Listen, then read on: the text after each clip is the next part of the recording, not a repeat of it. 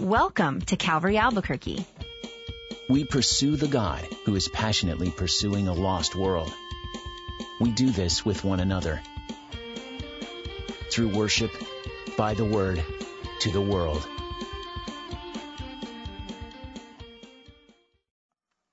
I want to share a portion of Scripture with you today from the book of Matthew, chapter 27. Matthew chapter 27.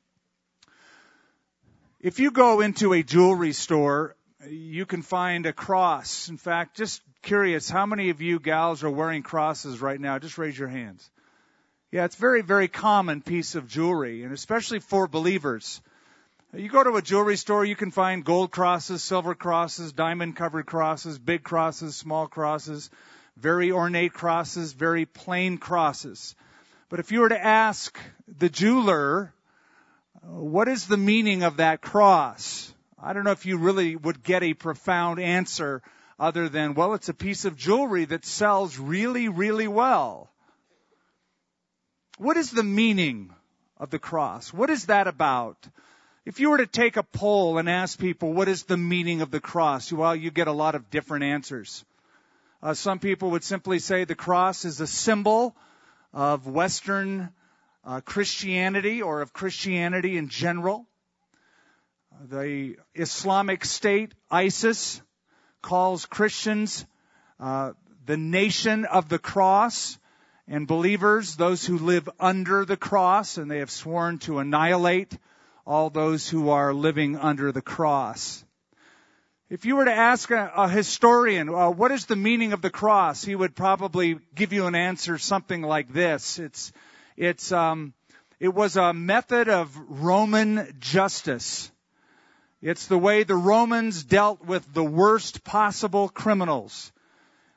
It was, in effect, state-sponsored terrorism.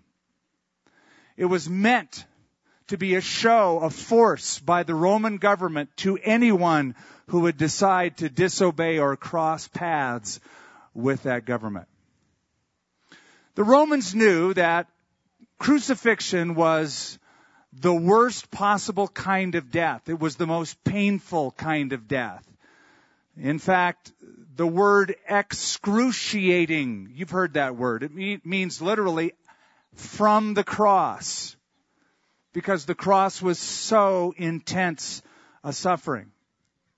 But more than being a piece of jewelry, more than being a symbol of Christianity, more than being an implement of torture and death, we know the cross to be infinitely more than that. It is a demonstration. It is a demonstration of God's great love for humanity. As Paul wrote in Romans 5, God demonstrated His love for us in that while we were still sinners, Christ died for us. The cross was a bridge to get people from here to heaven, from their sinfulness to God's perfection. It was a bridge.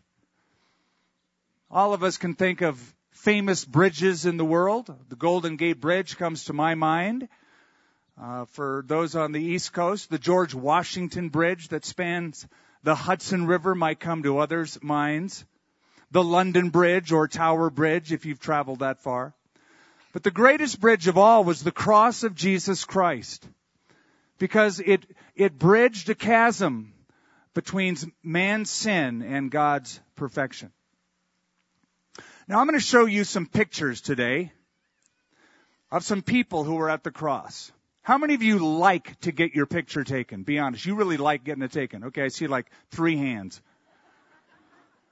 You know, most people don't like their picture being taken. This I know from personal experience. I am a photographer. I'm the photographer in the family. Whenever I pull out the camera, my wife has learned over the years, just acquiesce, just put up with it, because it's not going away. And so she's been very good, and she's very photogenic, by the way. But I have noticed both with family members and other people, when you point a lens at them, they want to go the other direction. Most people don't like their picture being taken. Even when you travel and you point your camera lens at people, they want to go away like It's sort of like a cat when you turn on the faucet. They're out of there. A couple weeks ago, I wanted to take a picture of a hat that I saw. I saw a lady wearing a very interesting hat, and I took my little phone out, and I said, do you mind if I take a picture of your hat? And she put her hands over her face and goes, don't take my picture. I said, I promise I won't take your picture. Just want to get a picture of the hat. She wouldn't let me. One of the reasons we don't like pictures is because they tell us a few things. Photographs tell us of our failed commitments. Yeah, we made that promise January 1 that we're going to lose a few pounds. But then you see the picture. And you go, oh man, should have stuck with that January 1 commitment. Sometimes pictures will reveal to us bad choices that we have made. You look at that hairdo in the picture from the 80s. Right? You know what I'm talking about? You go, man, bad choice. Or that shirt that you thought was cool. Nobody else did, but you swore that's the coolest shirt. Now it's in all the pictures. And the world can tell you, not a good choice. Pictures reveal who we really are. The pictures show bulging waistlines and receding hairlines and appearing face lines. It tells all the truth about who we are. So we don't like pictures, but here's what's interesting. If I were to take a group picture of all of you here and put it up in the foyer, guess who the first person you would look for in that photograph would be? It'd be you. And you'd look at it and go, not a good picture. I want to introduce you to a photographer in the New Testament named Matthew. He gives us photographs, pictures of people who stood around the cross of Jesus Christ. People who were there when it happened. People whose lives interacted with Jesus. And so we're going to look through the lens of Matthew as he shows us these pictures. Now here's the thing about these pictures. They are not pictures of you at all. But you're going to look at some of these people and you're going to see a certain resemblance of yourself in their faces and in their actions. The first is Simon of Cyrene in the Gospel of Matthew, chapter 27. We're told in verse 31 that Jesus was led away to be crucified. Then in verse 32, as they came out, they found a man of Cyrene, Simon by name, and they compelled him to bear or to carry the cross. Simon of Cyrene was a Jew. He was a religious man. He had traveled from North Africa, the country of Libya. That's where Cyrene was in antiquity. And he had traveled to Jerusalem to keep the Passover. He was there celebrating the Passover lamb that was slain in their history. And just being a bystander, he was there. The Romans forced him to carry a part of the cross of Jesus. Now, I know you have a picture in your mind that shows you a big, burly man carrying the entire cross, but criminals carried only a portion of the cross. They carried the horizontal beam, a 75-pound piece of wood called the patibulum. And Simon of Cyrene, the soldier said, hey, you, come here, pick up that piece of wood, and you carry it for this criminal. And so he did. Listen, Simon of Cyrene did not want to be at the cross. He was forced to be at the cross. They made him come to the cross. They made him perform this duty. Now let me ask you a question. Can you see a resemblance in Simon of Cyrene with so many churchgoers? They really don't want to be there. They just sort of feel forced to be there. The teenage boy or girl whose parents make him or her come to church. I was that kid. I didn't want to go to church. My parents forced me. If I wanted any liberty or freedom to do anything besides breathe, I had to come to church. And my parents told me, you don't come to church, you go to hell. You will go straight to hell if you don't go to church every Sunday. So the fear of God was put into me. I was sort of forced to go to church. Some husbands feel like they're forced to go to church by their wives. Their wife will tell them, sweetheart, I love you, but if you want anything else from me at all, you go to church. You want good home-cooked meals, you go to church. Or a boyfriend might feel compelled by a girlfriend who says, if you want this relationship to go anywhere, I need to see your commitment. You need to come to church. And so a lot of people feel compelled to do so. Simon of Cyrene was so close to Jesus Christ. He was right there with him. But did he change his life because he met Jesus? He was forced to be there. Did his life change? There's no record that it did. There's no record in the New Testament that says that Simon of Cyrene ever was converted. There's no record that he went home and told his wife, I met the most incredible man today named Jesus Christ. There is no record that Simon of Cyrene did anything more than what he was forced to do. No evidence of change whatsoever. Simon of Cyrene walks onto the page of history just for a moment, and just as quickly he walks off the page of history. You know, it shows you that you can be close to the cross and yet far from the Christ of the cross. You can be close to Golgotha and far from God. And though Simon of Cyrene is not who you are, some of you can see the resemblance. You go to church just because they make you come. Well, let's turn the camera lens of Matthew to somebody else who was at the cross. And those were the soldiers in the story. They are mentioned by the word they that is used so often by Matthew in this narrative. He introduces the soldiers as soldiers earlier in the story, but then in verse 33 it says, and when they had come to a place called Golgotha, that is to say the place of a skull, they gave to him sour wine mingled with gall to drink. But when he tasted it, he wouldn't drink. Then they crucified him.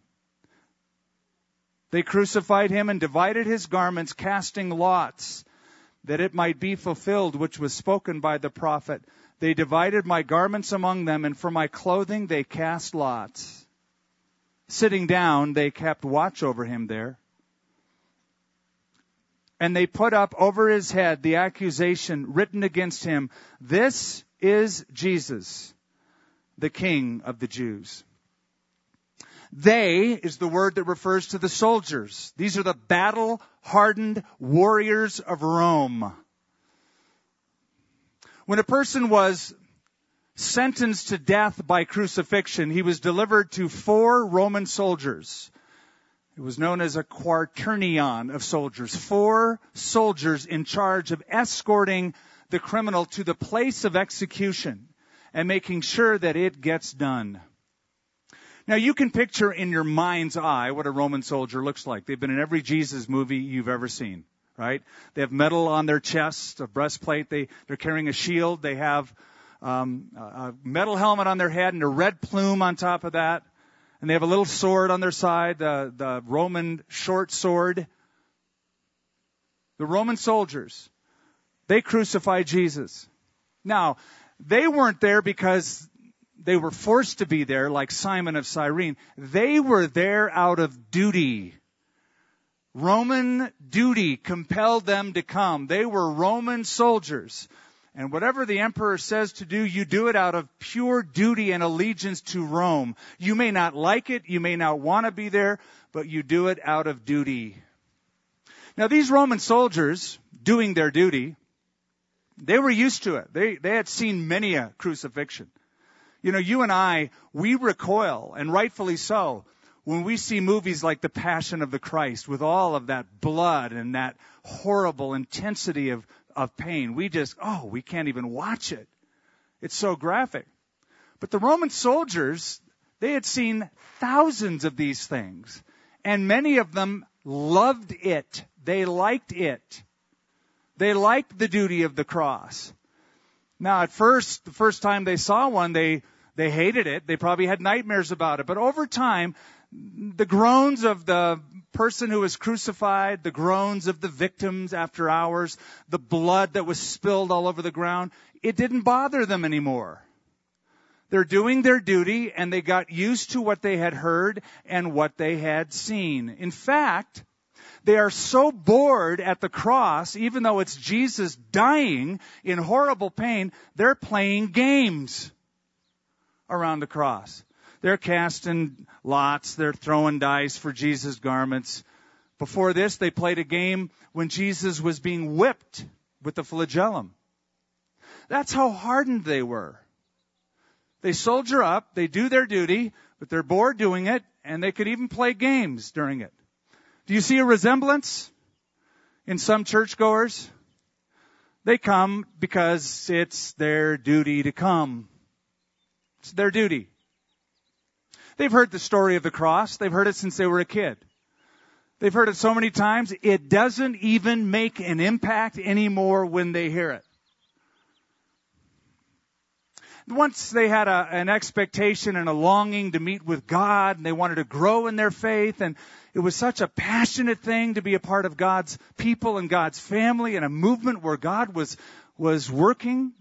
But over time, they got over it. They just lost all of that. And they didn't drop out. They didn't stop coming.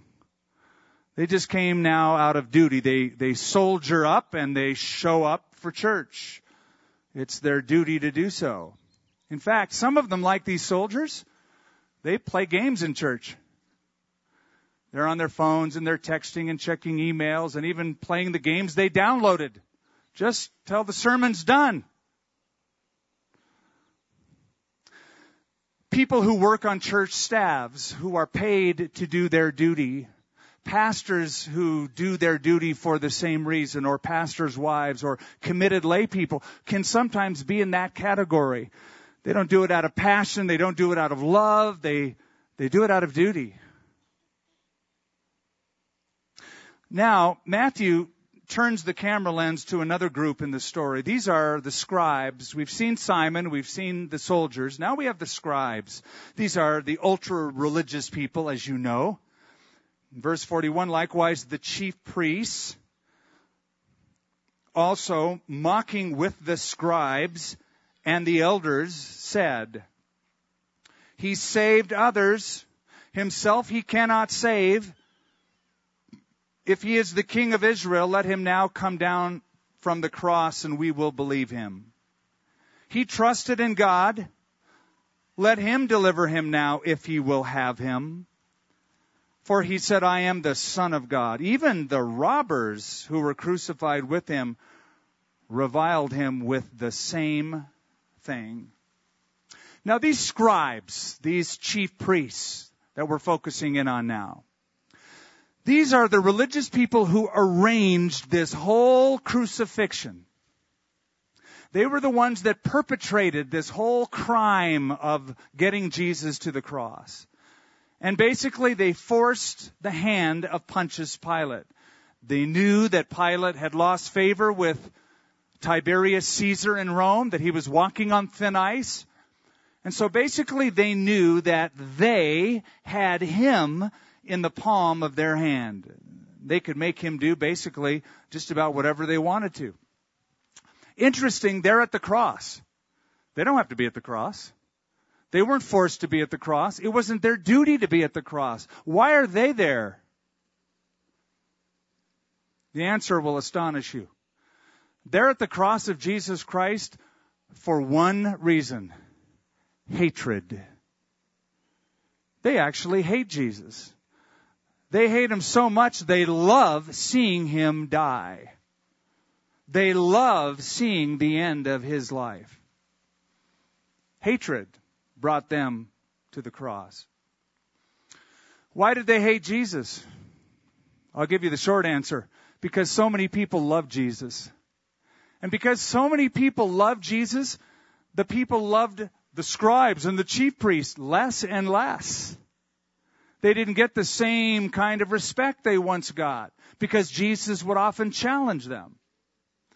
They felt the grip of authority leaving the palm of their own hands as people were siding with Jesus and going over to hear Jesus and falling in love with Jesus. They had sheer, pure hatred, and they were at the cross for that reason. You know, it's interesting. Over the years, I have known what it's like to be the target of certain people's hatred.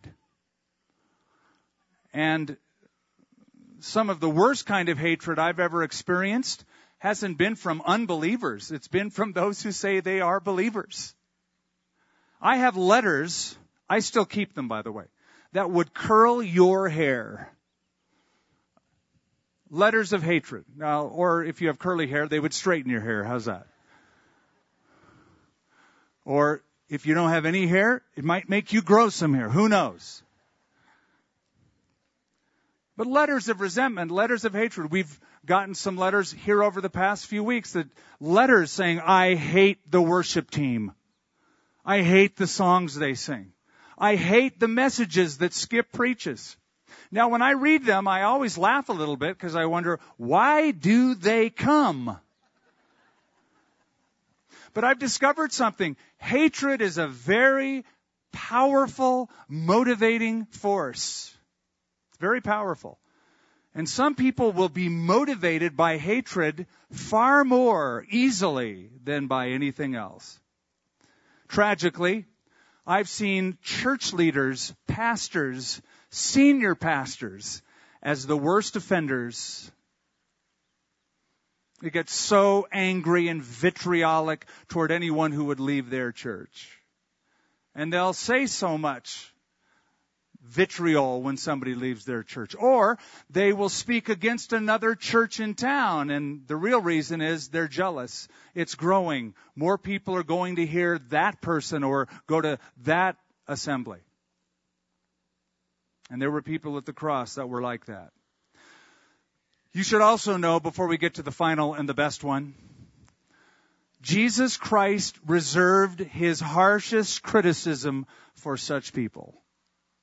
Religious leaders who pretended to be holy and righteous and love God, but they hated everybody else. Hypocrites, he called them.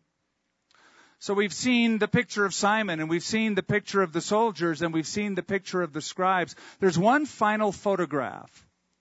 By the way, I have seen the resemblance in my own life in all of those first few photographs. But the last one is the best. These are the saved ones at the foot of the cross. These are the ones who are changed by the experience of Golgotha. These are the ones, in fact, who are the least likely to enter the kingdom of heaven. If we had a high school annual, and at the end, we would have most likely to go to hell, we would find the thieves on the cross next to Jesus, and the centurions and soldiers who put him on the cross. And yet, did you know that one of those criminals is in heaven right now? And one of those centurions, probably the chief centurion, by his confession, it would seem that he is also in heaven. These are the least likely. In verse 38, it says the two robbers were crucified with him, one on the right and the other on the left. In verse 44, it says that these two robbers joined the crowd in slamming Jesus, in leveling harsh accusations and mocking him.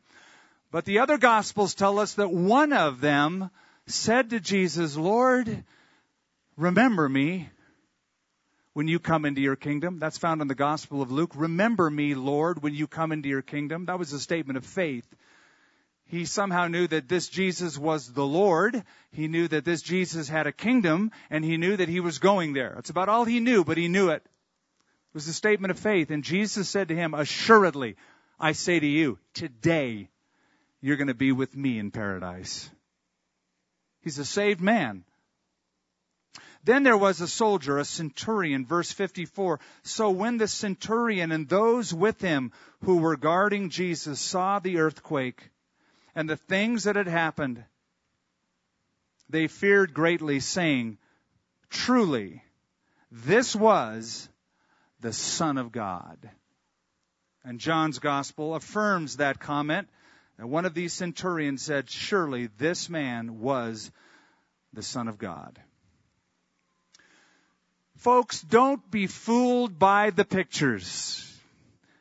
If you look at the picture and you see Simon over there, he's smiling. And you see the soldiers, they're sort of smiling in their own soldier way, kind of grimacing. And if you look at the scribes, oh, they look so holy, and they're smiling with their religious collars and religious garb. Don't be fooled by the pictures. Because when you look at these two guys, the scoundrel and the centurion, they're the guys we would say, nah, get them out of the picture. They got the tats on and they're scowling at everybody. They look so dirty. Don't be fooled by the pictures. Sometimes we look at certain people and go, oh yeah, now there's a patriotic flag-carrying American. All you have to do is say you believe in God and I'll call you a born-again believer. Because you look good in the pictures. But listen. The most unlikely ones in these pictures were the ones who walk away saved by the blood of Jesus Christ. Let me tell you why we're so uncomfortable with this idea. One reason, pride. Pride. Pride keeps us out of the last picture, and pride keeps us in one of those first three pictures. It's pride. We're uncomfortable. We don't like to admit that we are so bad that God would have to shed the blood of His Son to cover our sin and get us to heaven. We're just not that bad. Maybe other people are that bad, but I'm not that bad that He would have to shed His blood. All I have to do is do a few good things and I'll go to heaven. Pride keeps us out of heaven. Pride keeps us out of that picture. But listen carefully. There is a thief in heaven who knows more about grace than 1,000 theologians.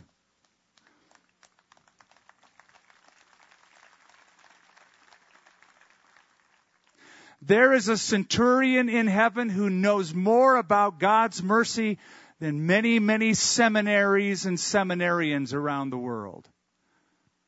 Simple statement of faith, recognizing their own wretchedness, trusting in Jesus Christ, and His blood saves them. The Bible says, without the shedding of blood, there is no remission of sins. I draw your attention to the cross. You and I, we put our sins on this last week, did we not? We said, these are the things that I want forgiveness for. These are the things I want deliverance from. These are the things I want covered. All of us have done things that we regret. All of us have stains that we are ashamed of in our past. All of us have failures that we cannot change. But the Bible says the blood of Jesus Christ, God's Son, cleanses a man from all sin. The blood of Jesus Christ, God's Son, cleanses a man, a woman, from all sin. What binds us together is devotion to worshiping our Heavenly Father, dedication to studying His Word, and determination to proclaim our eternal hope in Jesus Christ. For more teachings from Calvary Albuquerque and Skip Heitzig, visit calvaryabq.org.